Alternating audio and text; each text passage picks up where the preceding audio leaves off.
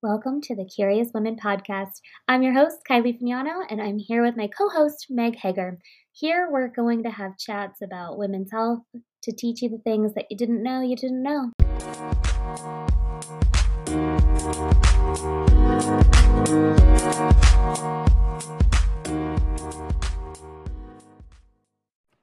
And 5, 4, Oh my God. 3, 2. So funny. So Kylie, what are you drinking today? What do you got over there? This is so great. I just actually finished it, or else I would show you. I just finished my athletic greens, but I added, this is so weird, I added this aloe into it, but, okay, This is the first time I've ever drank aloe, so it's like a thing, right, especially in the gut health world. Oh, yeah. Do you drink aloe? I have in the past, but I have one brand that I like, and that's about it, and I have to order it on Amazon. So I don't, it's not a regular appearance in my home because it's just so hard for me to get. This one, because you have to order it to Hawaii, right? Well, we have Amazon Prime, but it still takes like 2 weeks to get here. So long. Oh my God. Well, this kind that I tried for the first time, I got it at Whole Foods. It's a pomegranate cranberry aloe. Oh my and God. It's not like, it doesn't have chunks of aloe, so it's very smooth. You know, it's still thick.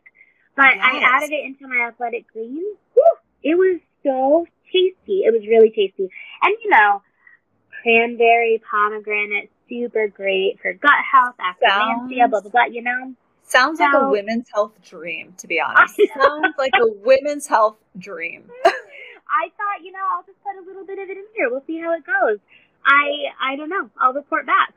Yeah. It's tasty, though. It's honestly, I drank it just plain as well. Very good. Sounds super good for your skin, too, with for the same reason. Boosting the acromantium, eosinophilin in the gut, pomegranate, like with the antioxidants and stuff. Totally. Yeah. Mm-hmm. Yep, I'm happy about it. What are you drinking? What's going on over there? So it's almost noon here, and I'm still sipping on my coffee from this morning, but I added a little spice to it. We got a whole cinnamon stick going on in here. Great for blood sugar regulation. However, for those of you who are like me and tend to have I have blood sugar drops, do not do this on an empty stomach. Do not do it on an empty stomach. Been there, done that, not fun. So we had us a banana before we did this. And here we are. It's great. I love me a whole cinnamon stick in my coffee. It feels super luxurious. Feels great. Look at you. That is very luxurious. Oh, I like that. I like that a lot. Very nice. Yeah. Very, Big very fan. nice. What is your what the fuck moment from this week? Did you have anything? Girl, there's always so many. How do I choose just one? That's the question, is like, which health what the fuck moment are you going to share from this week? Oh my God. Okay, so I have a very funny one. My sister's visiting this week. And her and I have this very funny thing where, like, it's a joke in our family because it's almost like we can't go anywhere or go like a certain period of time without some random health thing happening to us. Like, we are the two that literally could not go without health insurance because there would be something that would happen to us and we don't know why. It's just so random. So is your sister older than you or younger than you? She's younger. Yeah, she's younger. Your little sister. Okay. Yeah. So she's visiting, and so that's the context of all of this. And so we went paddleboarding for the first time. I've never gone before. She just tried. So it's like my new favorite thing. So fun. Mm-hmm. And she, like, immediately when we got out of the water, she immediately started getting pain in her ear, like swimmer's ear kind of pain. Oh. And so, of course, because it's us, we ended up having to take her to the urgent care. Are you? This was her second day. Girl was not even in Hawaii for 48 hours before she had to go to urgent care. What happened? So, and this ties into the health what the fuck moment because it actually wasn't swimmer's ear. She actually just had so much wax built up in her ear that when the water got in the ear, it just was like, it was a real struggle for her body. It couldn't get out. It was a real struggle. But I wanted to highlight this and tie it back to the health what the fuck moment, because I have found that most of us have like a health related Achilles heel, if you will. Like if you're gonna be messed up in some way, there's always one body part or body function, I think, that tends to go first. And for us, it's like the sinus and like ear, nose, throat canal area. So it's just so funny because I was like, we were talking about it. I was like, Maddie, like, why did this happen to you? Like, what is your body trying to tell you here? And she was like, oh, you mean aside from the fact that it actually is important to clean your ears every once in a while? I don't know. Let's see. But okay, so we started really dissecting it. And I think it's like, when you're under stress, inflammation happens. We know this, right? And so for us, her and I specifically, and I noticed this too, my sinus just gets so inflamed and congested, and then I get ear popping and my ears are all out of sorts. So she's just been going through a lot of stress before she came here, a lot of changes, not really taking the time for herself that she needs. And then you throw a 10-hour plane trip on top of that, right? Yeah. No wonder. Yeah. So it's not quite our typical, like, what the fuck health moment, but it's just more of a PSA, like, pay attention to your health Achilles heel, figure out what it is so that you can prepare for it. And I'm not saying she could have prepared to prevent the urgent care from paddleboarding, but it's like, maybe we would have had her put some alcohol in her ears right after, like some rubbing alcohol, to help dry it up. Yeah, exactly. So it's just knowing your body's health Achilles heel, I think, is really helpful to help. Maddie and I know are like weirdos where we just end up in the hospital for random reasons, but my doctor says this a lot. She says, plan for your weaknesses. Mm-hmm. It's such good advice. Let me tell you, ears. That's exactly it. I actually can't hear out of my left ear fully. And really? I have, 3 of those bones that can conduct hearing are ceramic bones because I had so many repetitive tumors in my ear, in my like mastoid area. Wow. I've had 2 or 3 mastoidectomies, they're called, and it just slowly deteriorated those bones. And it all started when I was in high school. I got swimmer's ear. That's when you said that. I was like, oh my God, no. I had it in both ears and I just it wouldn't heal, and eventually figured out that's what was going on. Isn't that crazy? Oh, so when I fly, it's sometimes so dreadful. And there's nothing I can do about it. It just doesn't equalize. And it doesn't, so your ear, a little lesson on the ear, guys. Here's a little ear 101. It is a self-cleaning organism, much like the vagina.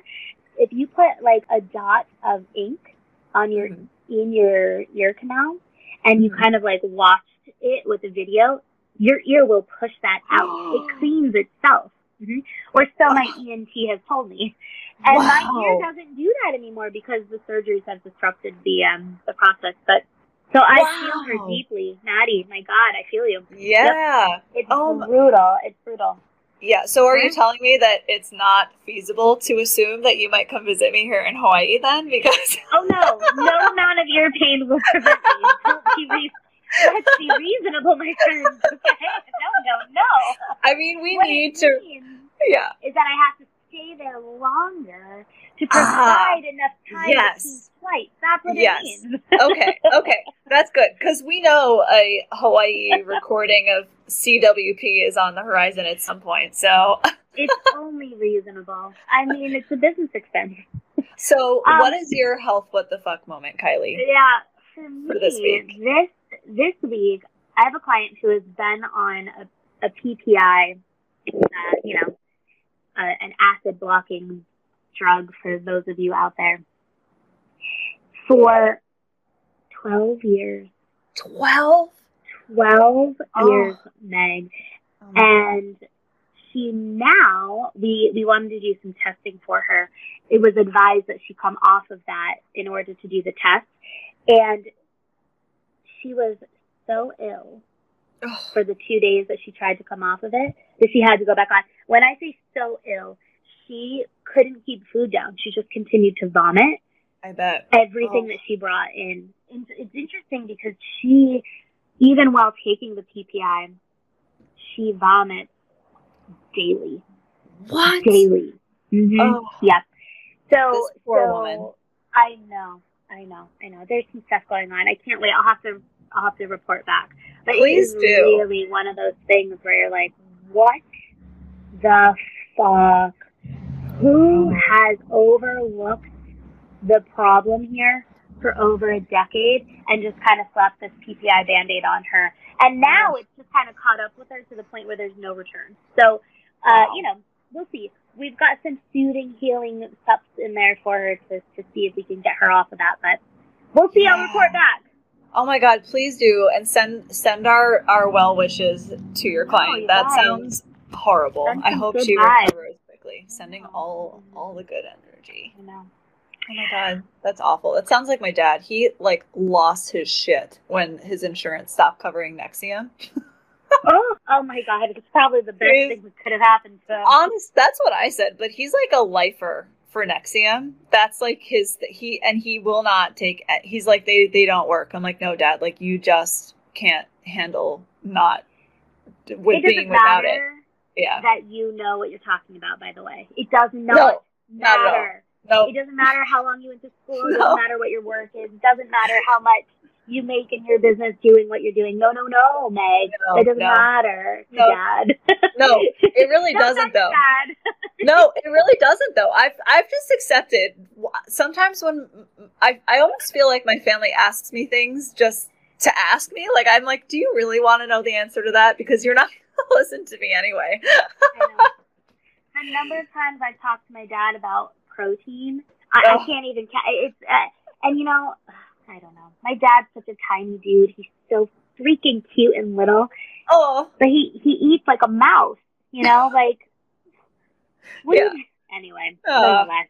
Oh, man. Nonetheless, today we are here with my dear friend Lauren. We call her Lo. She's a functional medicine registered dietitian and the owner of Functional Fueling Nutrition. That's her private practice. She offers private coaching and the Strength in Hormone Collective. She also does functional lab testing. She is a licensed dietitian nutritionist and a board-certified specialist in sports dietetics, all of that through the Commission on Dietetic Registration. She holds a bachelor's and master's degrees in nutritional sciences. And Lauren loves working with women to get to the root cause, like a lot of us, of their health issues, help bring them into a state of healing using natural approaches. She specializes in PCOS, amenorrhea, thyroid conditions, and exercise performance. FunctionalFueling.com is where you can learn more about her. And today, she's going to actually dive into a really specific topic, which is muscle and how it relates to hormones, which is not a conversation that we hear a lot about, honestly, when we're talking about hormones. So, Lo, welcome. Go ahead and introduce yourself. Tell us who you are and what you do. And then I'm actually very excited to hear what you want to teach everybody today. So go for it. Yeah, thanks so much for having me, ladies, and congratulations on the podcast. I'm so excited for you guys. Can't wait for more episodes. So my name is Lauren. Most people call me Lo. You can call me whatever you prefer. But as Kylie mentioned, I am a functional integrative dietitian, so registered dietitian by schooling, trained in functional medicine, but I'm also a board certified sports dietitian. So I spent the first 5 years of my career really working deep in the sports trenches as a collegiate sports dietitian, working 80, 100 hours per week. If you know anything about the sports world, it's a very different lifestyle than working in private practice. So that's really how I started off my career and was doing the functional part kind of on the side through my private practice. And then now I bridge the two and am just a private practice dietitian. But I have my own podcast, and that's called the Strength and Hormones Podcast. I also have a membership that's called Strength and Hormones too. So this topic is something that is really near and dear to my heart, something that I wholeheartedly believe in. And so I'm really excited to talk more about it today. Yes. Oh, I'm so excited to have you on. Let's just dive right in. What's the connection between muscles and hormones? Where do they connect, and what do you think women specifically need to know? Well, I think the most important thing is when we think of hormones, a lot of times we think of having babies, right? We think of estrogen, progesterone, testosterone. I know when I was 17, 18 years old, that's what I was thinking of too, right? Yeah. And really, we have so many hormones. We have hunger hormones, we have, thyroid hormones, we have stress hormones, and we have reproductive hormones. Yeah, there's over 50, and we're finding new ones all the time. I just read a research study a couple weeks ago that there was a new hormone that was found. So, it's, yeah. So, I mean, they're everywhere, right? And really all they are is just chemical messengers. So they're essentially just a connection between our brain, organs, and tissues in our bodies. So think of, how does your brain communicate to your thyroid? How does your brain communicate all the way down to your ovaries, right? There has to be something that's making that communication happen. So that's what hormones do, right? Mm-hmm. And so a lot of times I think we think of muscle as just this like added aesthetic factor, right? Of muscle only provides you something external, like it's just a look, right? But muscle biologically and physiologically, there's so many roles and benefits to it where muscle really is like its own organ, right? Where hormones can communicate to muscle and vice versa. And so when we're talking about how hormones work and, the role of hormones, I truly believe that muscle has such a pivotal role in how the whole endocrine system connects, because truly everything within our hormone network is connected, right? Yeah. Yeah, totally. There is so much research about the importance of muscle as an organ. I don't know if any of you are familiar with Dr. Gabrielle Lyon and her work in muscle-centric medicine. Maybe we could get her to come on here, actually. But I would love that. She would back every single thing that you're saying herself and with tons of research. So I think what you're saying is, one, hormones are essential. And this is an important piece that you mentioned here. Why do we give a shit about hormones? Like, what's the big deal, right? And I think what you're saying is that they are the messengers that are sending the signals between all the different parts of your body that tell the different organs to do things. Mm-hmm. And to your point, there's sex hormones, there's hormones for your hunger, there's digestive things going on, all of these things, right? Mm-hmm. So now dive into what muscle, high muscle, low muscle, something in between. What are we looking at in terms of the impacts on these hormones at various amounts of muscle mass? Or maybe that's not the right question. Is it amount of muscle? Is it type of muscle? What is it? Well, I think it's twofold, that muscle has its own hormone receptors, right? So there's definitely a very direct connection between muscle and hormones, but having muscle and doing activities through exercise, movement, nutrition to support muscle is very hormone supportive, right? So I like to think of it as a twofold, and I think that it can feel overwhelming maybe if we focus on the former. So I like to typically focus more on the latter with individuals, of educating them on, if we come at everything from asking the question, how do I support muscle, or how do I support strength? Then a byproduct of that is hormone balance. And this is it's a blanket statement, all hormones. So in other words, people don't need to know, if I do this type of thing for this type of muscle, it's going to help this type of hormone. It's not that complicated, right? It's, hey, you all have hormones, whether or not you know you have an issue or not. If you support your muscle by nature, literally, you're supporting your hormones. Is that what's the message that you're saying here? Yeah. And, there's certain hormones that are going to increase and certain that are going to decrease, right? Not everything's going to have a very similar response. But what we're looking for is like a net positive outcome, right? So it's like, how do we get the best bang for our buck? And that's through supporting muscle and strength. Yeah. Okay. So supporting muscle and strength. We're dietitians, so we're going to come from the angle, right, of food and nutrition. What does that mean for somebody? So somebody's listening to this and saying, oh my God, well, that makes sense. How do they support their muscle? What is it that you're teaching people? Yeah. And, I think it's important to look at exercise and nutrition simultaneously. When I first started in my career, I, was working in the sports field, was working in the exercise performance realm, but I was very much wearing the nutrition hat of this. If you can fine tune your nutrition, then you're going to get that result you're looking for, right? And as I worked through my career and worked with many different disciplines, I really started to understand that it can't be just nutrition, right? We have to look at them simultaneously because they really do complement one another. You can't have one without the other, right? But I think if we're starting with nutrition first, the first and foremost thing I would say is putting yourself into an anabolic state at the right times and then allowing for more of a catabolic state at other times.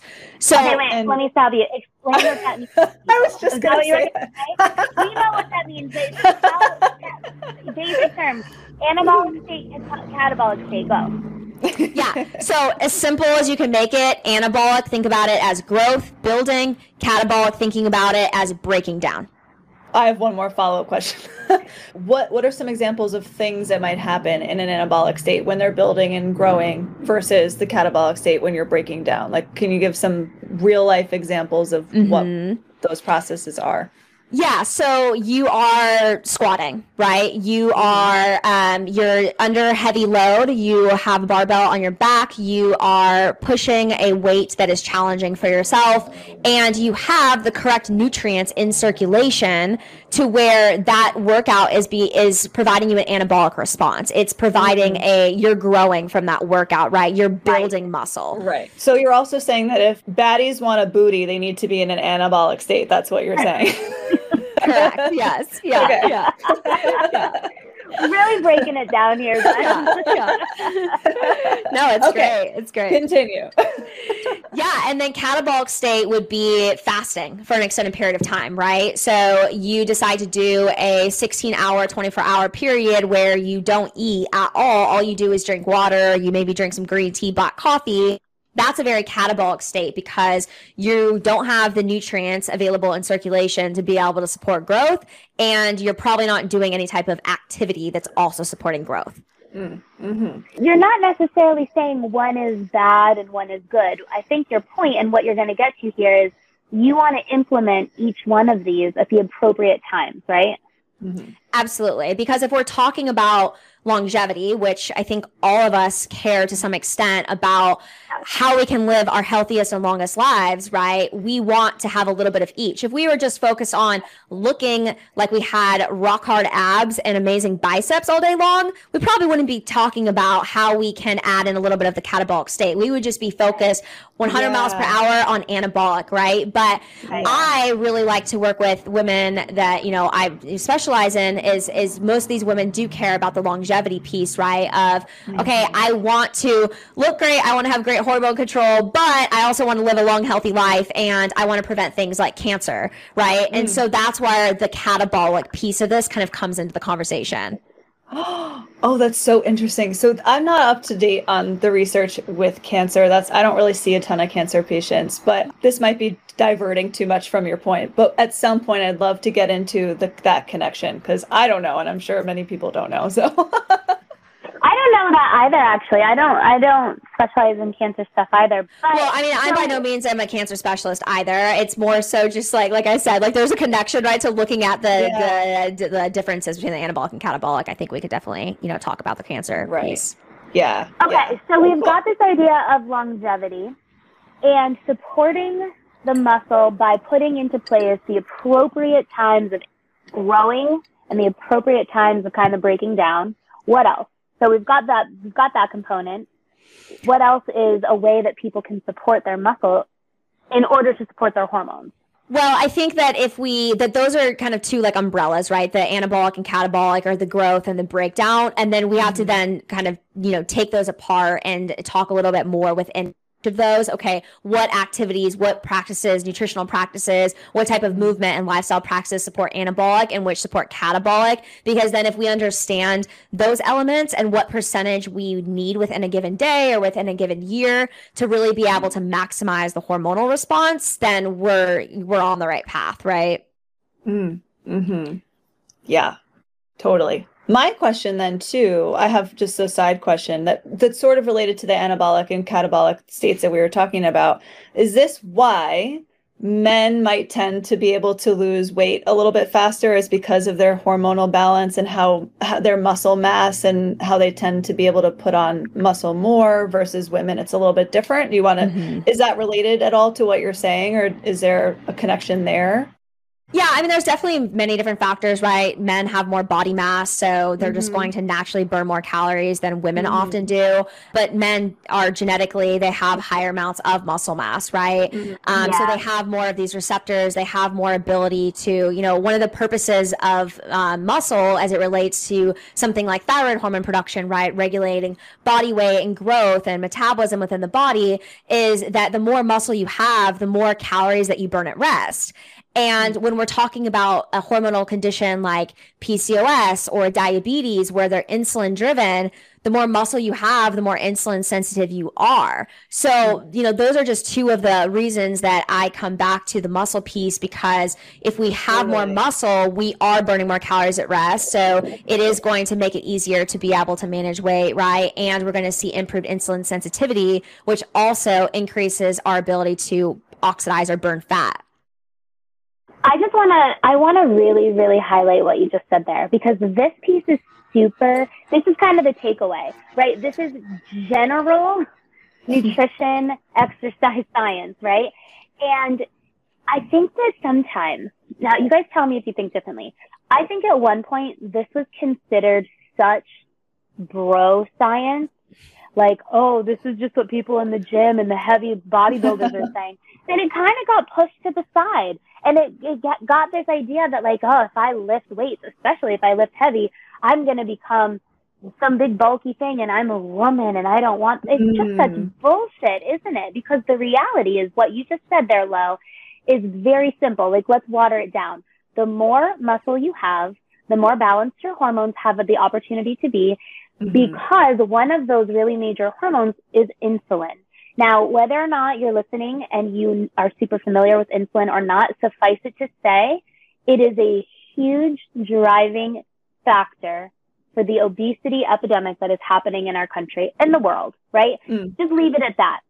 So knowing this, the more muscle that you have, right, guys, correct me if I'm wrong here, the more muscle you have, the better chance you have of keeping that insulin hormone in balance, and therefore keeping your weight, managing your weight, whatever that looks like for you, right? Nobody's saying that you've got to be some certain size. That's not what this is about. It's about your body being where it wants to be and having access to that and with ease, right? Well, this is what you're saying. And this applies to men, women, and everything else. Yeah. It's not special to women, is it?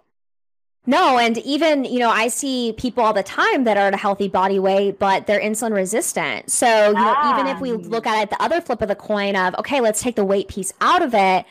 Insulin is still a huge driver. I mean, insulin, I see a lot of women with hormonal acne, for example. Insulin is a huge piece, right? Yeah, I just was going to say that. Yeah, even something as simple as your skin, your complexion, we have to think about insulin. I mean, it's so important. And I just don't think any hormone conversation is complete without talking about the role of insulin. Totally. You know what? Whoa, do a quick rundown, like basic 101. What does insulin do? It just so that people know and can piece together why it's related to weight. Yeah. So insulin is a hormone that is made by our pancreas in response to carbohydrate ingestion. So when you eat carbohydrates, your body releases insulin so that your body can then take up those carbohydrates and store them, you know, or burn them, utilize them, right? So over time, your pancreas, when there's too much carbohydrate that it's coming into the system, we don't have enough muscle to be able to, I kind of think of muscles like a sponge, right? To be able to help us utilize that carbohydrate, the pancreas keeps pushing out. And after a period of time, the pancreas says, I'm tired. I can no longer do this. And so then the pancreas stops doing it. And then we end up in an insulin resistant type situation. And that's where we're seeing these really high blood sugar levels. Because when the pancreas says, I'm tired, I can't do this job anymore, there's nowhere for that sugar to go. Yeah. This is also why exercise, which is exactly where you started this conversation, Lo, is such a part of the puzzle, because moving especially your larger muscles will take that sugar from your carbohydrates, you guys, and pull it into the muscles without the use of insulin. So then there's another layer of all of this. By the act of building your muscle is actually going to help manage the need for that hormone. And this is actually highlighting what you said there, Lo. We want a net positive reaction. Insulin is not all in all bad. It's essential. It's when it gets out of whack. So this is an example of where we actually want to lower, for many people, we want to lower the need for that hormonal response, right? Yeah, absolutely. I like to think of it as just like a flat line all throughout the day, right? Like, we don't want to have big stimuluses, and then we don't want to have, big dips and valleys essentially, right? So think of it as that, as we want to have kind of like this flat line effect of insulin throughout the course of the day. I think it's so great. And I think also there's one point that I wanted to ask you too, Lo, about. I think there's this idea that a lot of people struggle with when they feel like they have a hormonal imbalance, and maybe they think it's related to their weight. Maybe they've gone to see doctors or specialists or whoever, and maybe they've been told, oh, you just need to lose weight. But what you're saying, and it sounds like, is that it's not always about losing weight. In fact, a lot of people end up not eating enough to support their hormones. Is that also something that you see? Yeah. Yeah, it's a huge network, right? Because the brain is constantly getting signals from the outside environment, and it's a negative feedback loop. So if the brain senses that there's not enough nutritional availability, or that there's components of inflammation, right? Like our gut is inflamed, those components, and that's going to impact that messaging between the brain and the hormones. So, if lack of nutrition is just as stressful as overnutrition is, right? So it really is like this Goldilocks situation where we have to find the correct balance between eating enough nutrient-dense food to be able to provide our brain with a safe environment without then abusing the carbohydrate intake to where we're creating this insulin response all day long. What does that balance, for lack of a less cliche term, what does that balanced approach to eating look like in order to support your muscle, in order to support your hormones? Because you guys, I bet it's not as crazy as you might expect it to be. Let's hear what you have to say. I bet it's nothing you haven't heard before. My vote is also not complicated, but we'll let's see. Hear it, Lo. Lay it on us. What is it? Give it to us straight. Get it. Let's go. Yeah. Get to the bottom line here, girl. Let's hear it. So you might have heard of a term before that's called metabolic flexibility. And metabolic flexibility is essentially your metabolism being really good at burning carbohydrate when you ingest it, and being really good at being able to tap into stores and burn that as an energy source. So I think that that's the first place that people need to start. And that's because I see a lot of metabolic inflexibility happening because of that insulin resistance piece, right? So going back to where we started with, okay, we need a percentage of our day to look catabolic. I think it's important that all people to 14-hour fast between your last meal of the day and your first meal of the day. Now, anything beyond 14 hours in women, I think is very too much stressful on hormones. And that's where we end up in that Goldilocks position where it's actually impairing hormone production. Whereas anything that's less than 12 hours, I don't think it's enough to be able to support that metabolic flexibility piece where our body is having to learn how to utilize what it has in stores and burn that as an energy source. So I think that's the first piece, is allowing your body enough rest in between that last meal and that first meal the next day. And then also doing that over the course of the day. So a lot of women that I work with, they might do that piece, but then once the day starts, they might find themselves eating something really light and then having a snack an hour later, and then eating a meal 2 hours later, and then eating a snack an hour later, whether or not it's because a personal trainer somewhere along the way told them they need to eat 6 meals per day, or because they're trying to calorically restrict and they're just hungry because they're not eating enough substance at meal times, right? There's many different reasons it can happen. But I think that the intrameal fasting is just as important, to where you're allowing your body at least 4 hours, 4 to 6 hours between meals, and that those meals are adequately balanced to where you can go that long, because and support the metabolic flexibility and the insulin piece while nourishing our body, right? So it really is finding that balance between the two. You know, it's also how you support your gut. Totally. Yeah, I was thinking that. Yeah, you need that gut rest, just like you need to take sleep at the end of the day. Your gut needs a nap, essentially, right? And so Your you're gut really needs a nap. you're checking all kinds of boxes by doing that. Okay, Lo, you said you need to make sure that these meals are nutritionally appropriate to be able to allow yourself to tolerate that 4 to 6 hours. What does that mean? What does that meal need to look like? At minimum, the meal needs to have protein, plants, and fat present. Now, say that again, because it's not rocket science. Say it again. PPF. PPF, yes. PPF, yep. Protein. Everybody write that down. Plants and fat. Okay. Yes. Okay. Just for the people in the back, okay? Yep. So at minimum, not rocket science. And sometimes the protein has the fat. So, if we simplify even further, sometimes it's just protein and plants that we need at that meal. And plants can have carbohydrate in them. A lot of plants do, right? All plants essentially have some carbohydrate. I think a lot of times when I say the word plants, that people think of vegetables, and that's not what I just mean. I'm also talking about things like legumes and lentils, right? And your starchier vegetables and fruits and things that can also be part of that. Vegetables should be the bulk of that plants, but there should be some of those starches there that present, so long as there's adequate protein and fat to be able to really blunt that blood sugar response, so that we're really creating this balanced effect from that meal.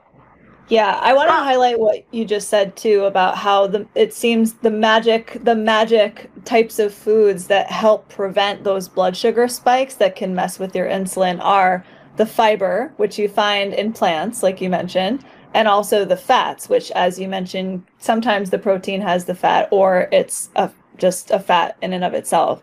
Those are the main components that help blunt, as you mentioned, the sugar response, but then you're also getting all the additional antioxidants and all that good stuff from the plants. And I just wanted to point that out, how important that is. It is. And again, I really think the take home here, right, is that people are able to do something, make a change, approach, take some sort of action. PPF, it's so simple. Yeah, everybody, I hope you all brought your notebooks, because PPF needs to be, that's the heading of this page. Exactly. And I know we're making kind of a joke about it, but it really is. That's the piece that people have to do day to day. People have to go to the store, they have to write a list, they have to cook a meal for themselves, their kids, their families. That's the actual stuff that people have a hard time with, because it's confusing. Listen, you guys, we're all experts in this field, and it's confusing to us sometimes. There's so much information, and there's so many nuances, and each person is so beautifully different and unique. It just doesn't apply across the board. It's the curse and the gift of nutrition. But this is one thing that you can pretty much take to the bank, right? You need protein, you need a plant, you need some fat at your meals, or else you're not setting yourself up to be able to get that rest, which is going to be playing into the ability to be metabolically flexible. Lo, did we connect the dots there? Yeah. And you're not going to be able to go 4 to 6 hours between meals if you don't have those components, because the protein, the fiber, and the fat are what give you satiety, right? So if you don't have those elements, you're going to be hungry in an hour or 2 hours, and you won't be able to even accomplish what we're aiming for. Yeah, I think I want to tie this back into that point too, about people being afraid of eating too much and instead end up under eating. It's a lot of times because of the calories that are in fats, for example, that I think a lot of people tend to avoid those. So I just want to really drive it home, like how important. You don't need to go and eat a whole avocado, I'm assuming, right? You can just have like a quarter of an avocado, throw in a few olives or something with your meals or whatever, a little olive oil, cooking oil. But yeah, I just wanted to point out that you can absolutely get a good nutritious meal and not end up not have to be afraid about overeating. Yeah. Don't be afraid at all. Yeah. Yeah. And I think it's really important too that people understand that that's what snacks should look like too. If you are having snacks, I'm not just talking about meals, right? Like a snack, if you're going to have a piece of fruit, for example, the piece of fruit should also have protein and fat with it to be able to create that symbiotic balance we're talking about. Give us an example. So an example might be you want to have a piece of fruit like you normally do midday. Instead of having the piece of fruit by itself, pair that piece of fruit with some grass-fed beef jerky. Now you're getting protein and fat in the beef jerky, right? That's a great combination. Or instead of having some maybe some like rice crackers that you have by themselves, if you can tolerate dairy, okay, maybe you have the pieces of hard cheese with rice crackers, right? Or you have some leftover protein that you have from lunch with the rice crackers. Now you're getting the protein. Say that that protein maybe is like salmon, right, where it has some natural fats in it too. Now you're creating more of that balanced response. So you can do this in many different situations, and I really encourage my clients to ask those questions to themselves when they sit down at a meal, when they're at a restaurant, of going through it as like a checkbox of what's my protein, what are my plants, and what's my fat source. Because if you can do that, it's going to become a lot more natural for you to start to make those choices. That's so helpful. I love the checklist idea. You know what I like? We're not reinventing the wheel here. You're not suggesting that people need to totally overhaul everything that's going on.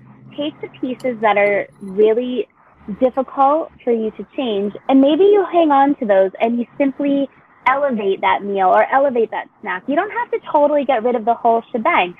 I loved the example with the crackers. If that's a snack you like to have, it's not always about getting rid of things, is it?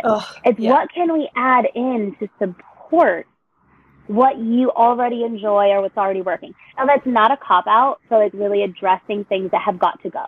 That's a huge part of it for some of us. Like, we just have to, it's a hard truth, right? But not always. And I think that's an important way to shift the mindset, because otherwise, and we all see this, right? People come in and they think, you're a dietitian and you're going to take all of my favorite foods away. Yeah, I'm over it, people. That's not what this is. That's not what this is. Yeah. Yeah, it's more about inclusion than exclusion.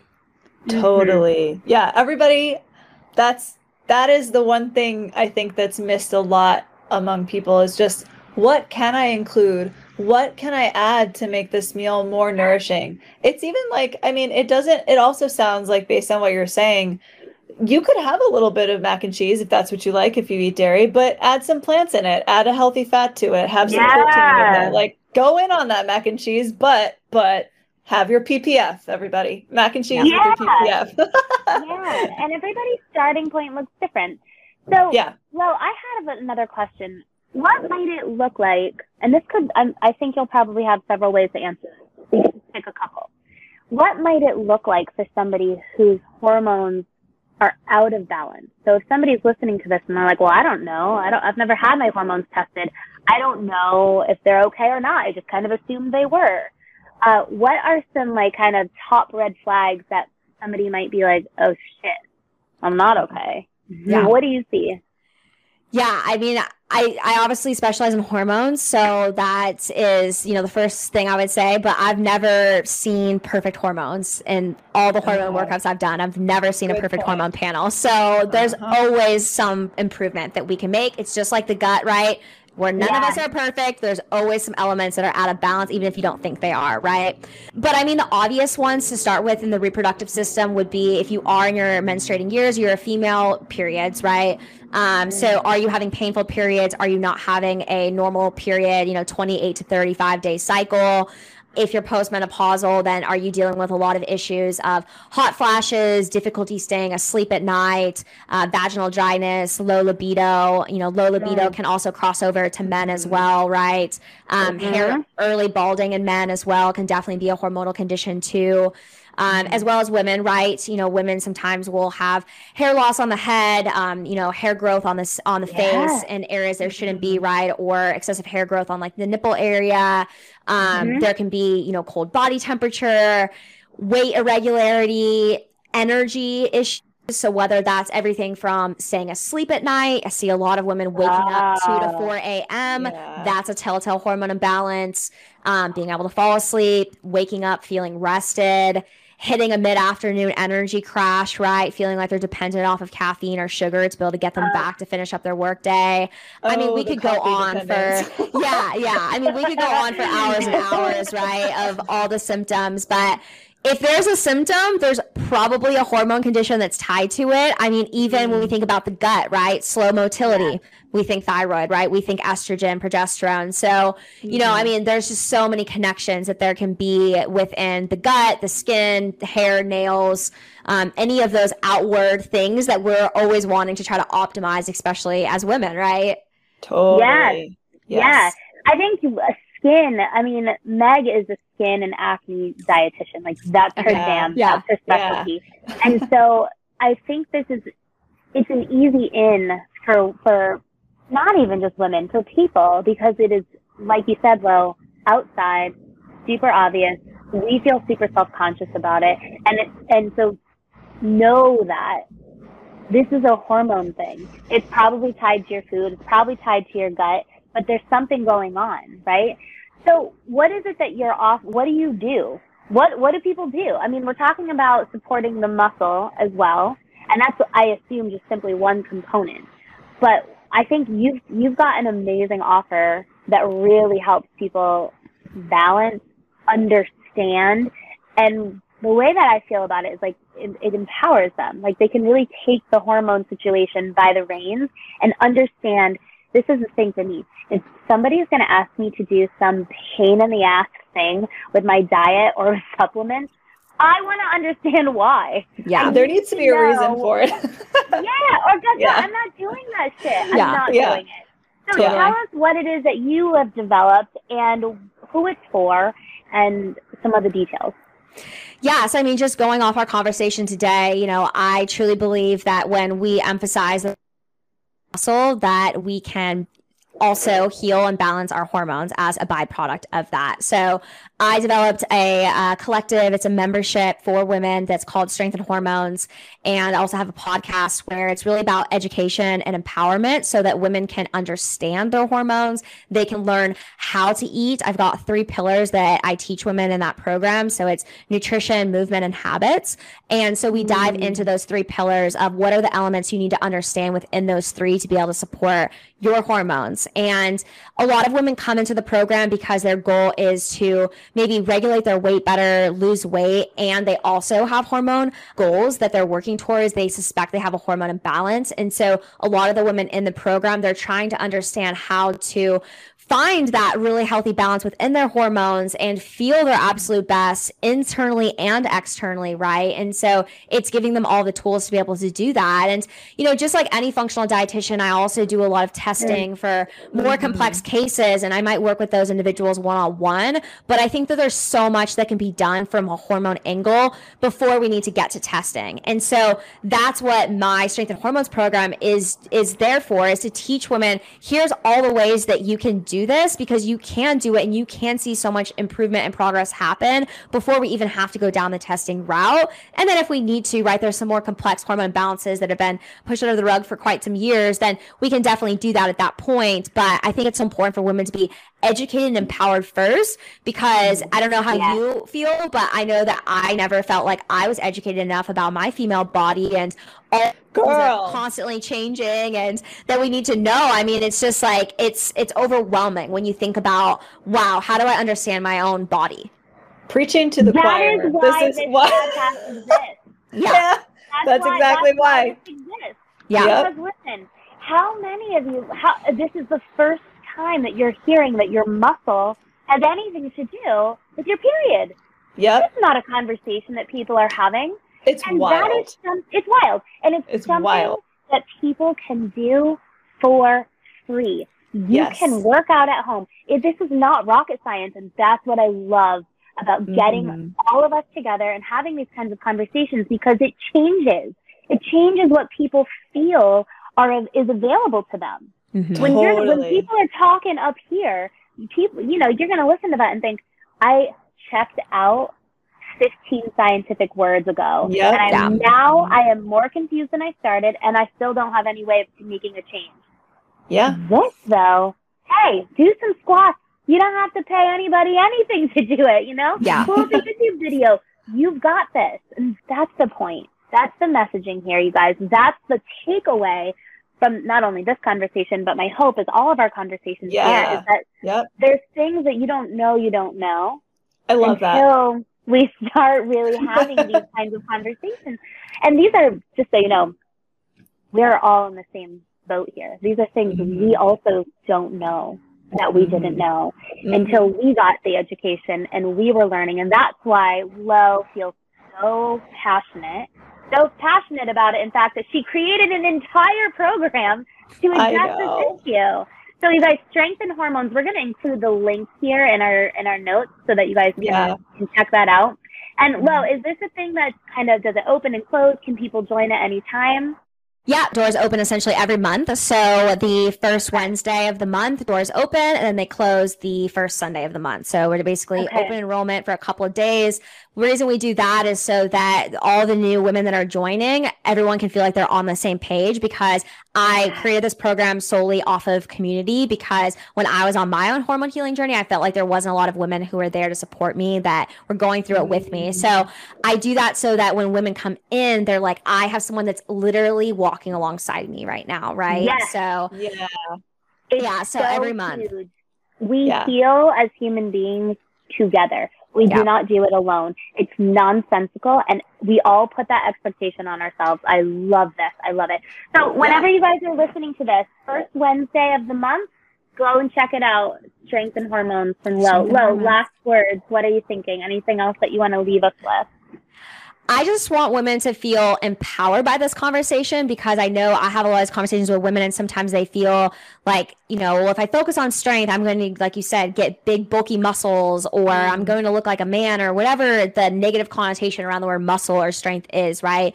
But I really want you to know that strength and muscle is empowering, and that to look at it from an internal perspective of what is focusing on that doing. It doesn't mean, the reason why I named it Strength and Hormones is because it doesn't mean you have to have big muscles. It's about focusing on how does every action that I do align with the word strength. Because if we can come at everything from thinking about it about that, then that's when that hormone balance is going to happen. So, you know, just don't be intimidated by the word, and know that it is an empowering word, and that there's so many benefits that are on the other side of it. Well, I know this about you, but everybody else should know as well. Tell us about, you're a power lifter. Yeah. Really? So what? I used to legit competing. Yeah. Whoa. And, I mean, does this look like something you wouldn't want to look like? Like, let's be real, people here. Yeah, this is not some, like, intimidating Hulk of a monster. No. You know? Yeah, I'm 4'11", if that makes you feel any less intimidated. So don't have a lot of height to intimidate over here. And for those of you who can't see, she is like the cutest person ever. So if this is you're a great example of women, for one, reasons why they might want to build up their strength and go in and do some more of those squats and lifts and stuff. Yeah, it's just about finding the right balance. I mean, I constantly am always trying to aim for strength and getting stronger. And, you know, I mean, I don't grow muscle very quickly. You know, it takes years and years. So it's not as easy as you think it might be to grow muscle. And when you can understand that balance between the catabolic and anabolic processes, like we were talking about, you're really going to be able to understand how do I also optimize my body fat around that muscle too, which I think is a huge component. Yeah. So it sounds like the main messages for you, things that women can start doing right away, or people in general, everybody can start doing right away, are to make sure that you're including exercise, and that helps with the anabolic and catabolic states that you want there to be the balance. The PPF, love that. That's my favorite one. Do not forget about the PPF. I think we also collectively just kind of added in there, like eating enough too is another thing. And then I think I'm missing something. What am I missing? We talked about like the intra fasting, right? Of like allowing the 12 to 14 hours and then 4 to 6 hours between meals. I think that's a really important component too. Yeah. So all great, amazing nuggets to start with. And then if you need more help than that, if people are still confused or they want more help, then I think your program sounds amazing and they can go check that out. We'll have that link in the show notes. Wow. Thank you. Yes, thank you so much. Thank you for helping us kick this off. Thank you for being so aligned with the way that we think about our food, with the way that we think about supporting not only our bodies, but our souls, right? You can't separate those things. And for being able to give people such tangible things that they can go home and start putting into action without needing a PhD to do it. That's what this is about. That's amazing. Yeah. I love them. You gave such amazing little nuggets of information. I'm so appreciative that you spent all this time with us. Yes, thank you so much for having me. Thank you so much. Yes. You're welcome. We love you.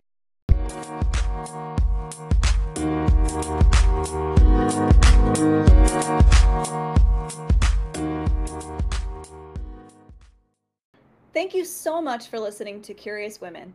If you love our show, you can support us by leaving us a 5-star rating and review. And if you know someone else who would really love our show, please share it with them too.